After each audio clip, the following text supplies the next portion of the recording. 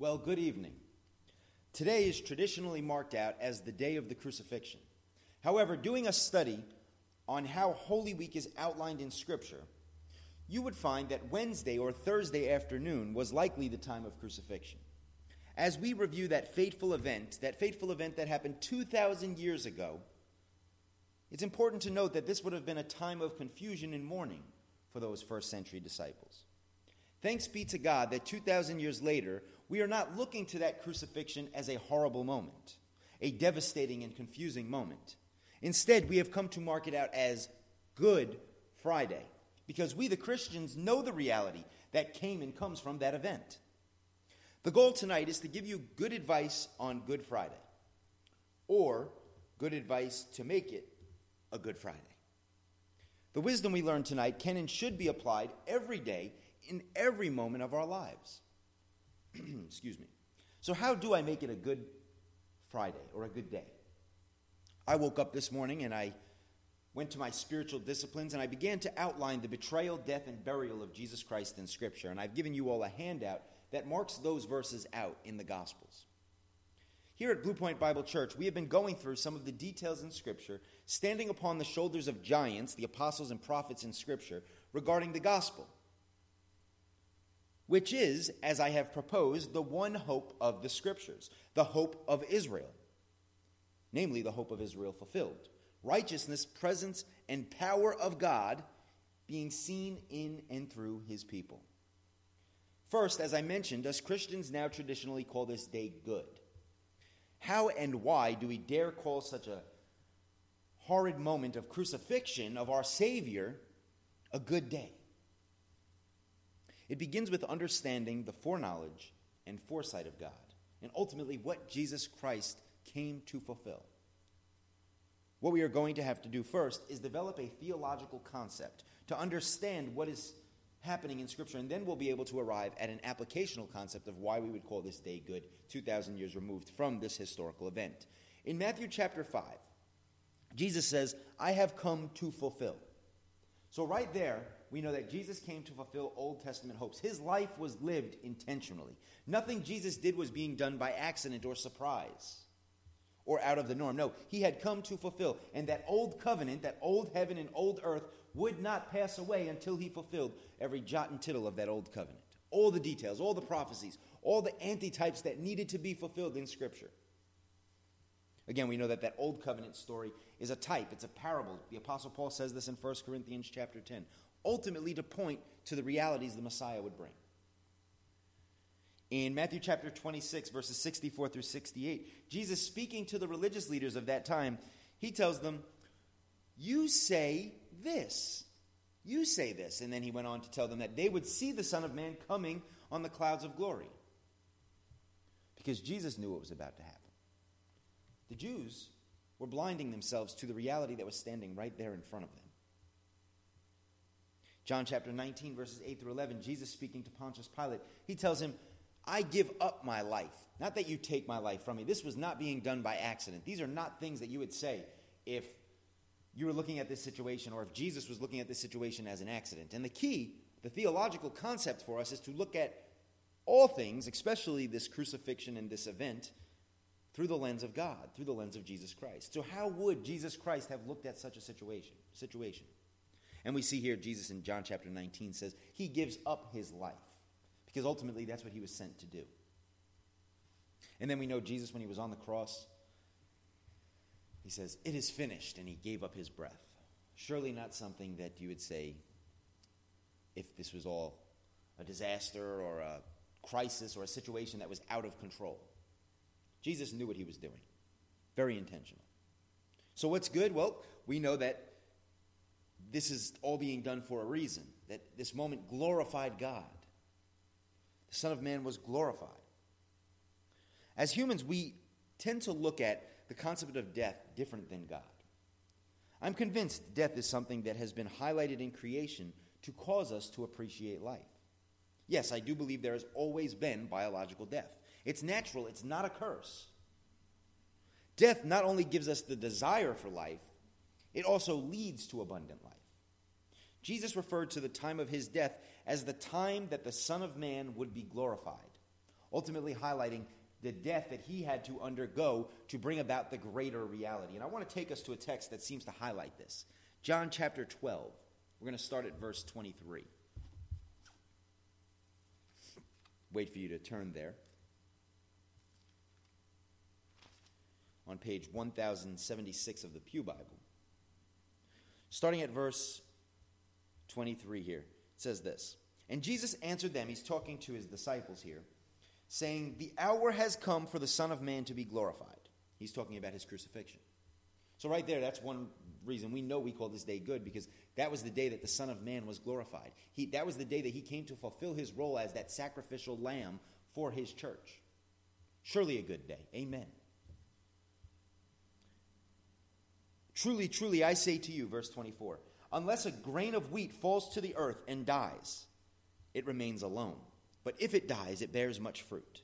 He who loves his life loses it, and he who hates his life in this world will keep it to eternal life. If anyone serves me, he must follow me, and if where I am going, there my servant will be also. If anyone serves me, the Father will honor him. Well, Jesus explains the concept of death using this seed analogy.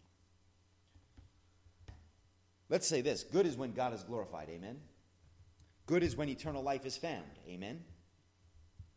I like to say eternal life is eternally fulfilling and satisfying life. Jesus is saying here in John chapter 12 that in order to find eternally fulfilling and satisfying life, we must die. And we know he is not talking about biological death.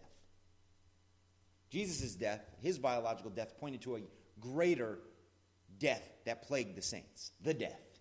The death that came by sin, that came by way of the law. 1 Corinthians chapter 15, I believe it's verse 56.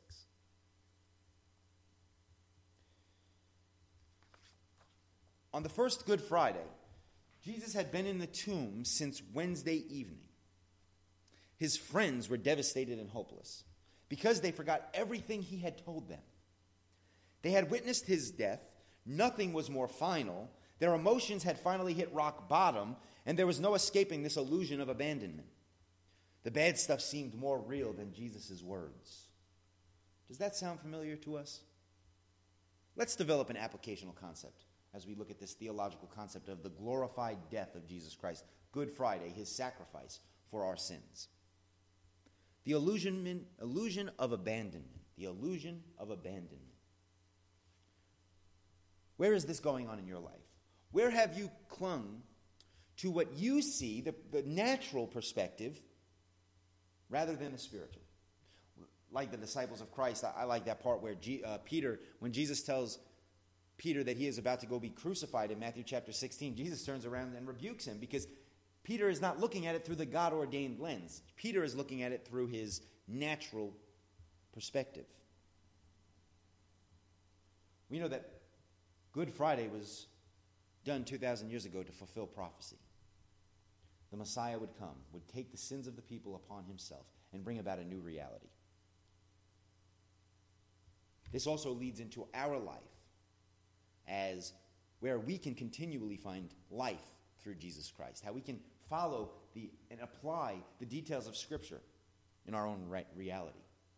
Once we develop that theological concept. Again, we know many people have faulty theological concepts, and therefore their application comes out wrong. However, hopefully you see tonight that I'm giving you the proper theological concept here of what Good Friday, what that crucifixion pointed to. And now we're going to see how this applies to us. How is Christ, how is God leading you to die to yourself in the situations that may be going on in your life so that you might truly live? Ask yourself that. Where are you clinging to the despair that is a sin? Where are you clinging to anxiety that is a sin? Where are you clinging to maybe a direction in life that God doesn't want you to go? Where do you believe God might have abandoned you? Because all of that is wrong. All of that is you looking at through the world through the lens of the carnal. Not seeing Jesus glorified because you're not listening to his words. Not finding eternal life because you're not listening to his words. And unfortunately, 2,000 years removed, as we Christians look to an event that we know, we're supposed to be the children of the light.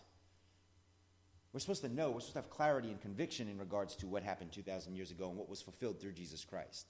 So now that we would have that wisdom, we're not supposed to be a people who have this illusion of abandonment. We're supposed to be a people that are so convicted upon the truth of Jesus Christ, not only the death, but the burial, the resurrection, and the ascension and the coming, all being fulfilled to give us such a glorious reality, that we might look at the world through these theological concepts that God has given us, a true spirituality. I have a tattoo on my arm. Whoa. Now, I have a tattoo on my arm that is a cross and a crown. And this morning when I woke up, I looked at that cross and that crown and I realized that's the reality right there. That's Good Friday exemplified. That the cross leads to the crowning. Through death is life. Wow.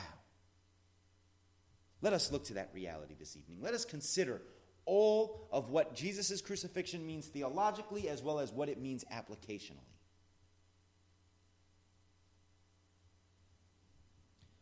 As I close, I just want to share a couple other pieces of wisdom highlighted through the betrayal, death, and burial of Christ in Scripture that I found rather intriguing and I want to share with you all. The first one is going to take us to Matthew chapter 27, verses 51 through 54. We know this is speaking about the time of the crucifixion. The graves were opened and the saints went into the city.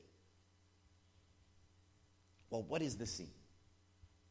Not going to get into all the ins and outs of the scene. However, what this scene is showing us is that the power of God was bringing forth resurrection. We know that that was not the resurrection because the Apostle Paul talks about the hope of resurrection in letters that are written way after that event of the crucifixion.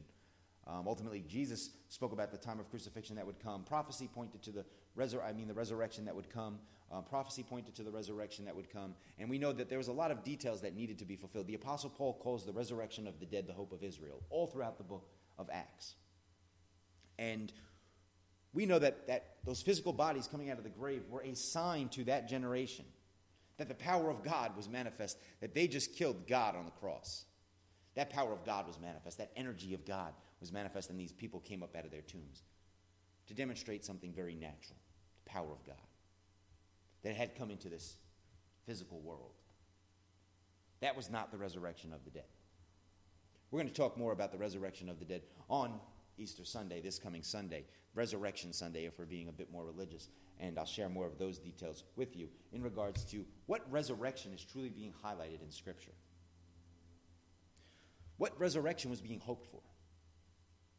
How do we understand that theological concept and develop application in that day? Luke chapter 23, verses 26 through 31, as Jesus is being walked with that cross up to his crucifixion site at Golgotha, he weeps for Jerusalem. He says, "Do not weep for me." Again, the words of a man that this isn't by accident. "Do not weep for me, weep for Jerusalem." Because he spoke of that judgment that was soon to come. Go ahead and read the text there in Luke chapter 20. It's very hard not to understand that applying to the events of the Roman-Jewish War in AD 66 to AD 70. Jesus knew this is the judgment that was coming about. This was all prophesied. They would kill him who was sent to them. They killed the prophets before him. And they would kill the Messiah to bring about a grander, greater, better, to borrow a word from the book of Hebrews, covenant, reality. In John chapter 18, verse 23, well, I want to just highlight what application can we get from Luke chapter 23? The application we can get is we can look to the destruction of Jerusalem and know we are not going to cling to idols. We are not going to cling to the despair, the anxiety, the illusion of abandonment, the things that lead us away from God, because we see the destruction and devastation that comes upon those that do. Set your mind on the things that are above, the things that are edifying, the things that are peaceable, the things that lead to life to the full. And weep for Jerusalem, right? Weep for those that are outside of covenant with God. That the devastation is not going to be revealed. The devastation is evident. John chapter 18, verse 11. Jesus, when he's talking about his crucifixion, he says, "Shall I not drink from the cup that the Father has given me?" That's a good prayer for each and every one of us. What's the cup that the Father has given you? Jesus knew this was the concept of his death, to be glorified, to do everything that he came to do, to look at the world through the God-ordained lens and knowing his calling. We know that Jesus had his moments of despair, right? Because he was tempted like us. However, he did not sin. He did not turn away from that conviction and clarity in regards to what he was supposed to do, the cup that he was called to drink. May we walk like that. John chapter 19, verses 25 through 26. This one is very important to me. This seems to illustrate the hope of Israel. Jesus, when he's on that cross, he looks down before he gives up the ghost, looks at his mother, and he says, "Woman, here is your son." Looks at his disciple and says, "This is your mother. Love. Love one another." This was the body of Christ being formed right there at the cross. His one body, the church, wherein he has chose to make known the manifold wisdom of God in and through. So, here we are, Good Friday, 2,000 years later, having clarity and conviction in regards to what happened on that fateful night of Christ's crucifixion. With the wisdom of God, taking theological concepts such as the crucifixion and arriving at applicational concepts such as death to self, through the true and living word, every day can be a good day. Amen? Let's pray. Heavenly Father, we give you all the glory, Lord. We thank you that we have this moment to look to you, Lord, that we would look to you as high and lifted up, Lord, knowing that that was a sacrifice for sin to lead us away from death. Your people would have life and righteousness and the power and presence of God found in and through them, Lord. We thank you for that. We magnify your holy name, Lord. We look to you as truly glorified and thank you for eternal life. And we pray that 2,000 years removed from that incident, we would not look to that with despair. We would not look at death, biological death with despair, Lord, but we would understand your purposes in our world, that we would look at everything through a God-ordained lens and find life. Thank you, Jesus, for your sacrifice. Thank you for everything you have invited us into, that you have given us everything pertaining to life and godliness, that we may call every day good, Lord, and rejoice in it. We magnify your holy name. In Jesus' name we pray.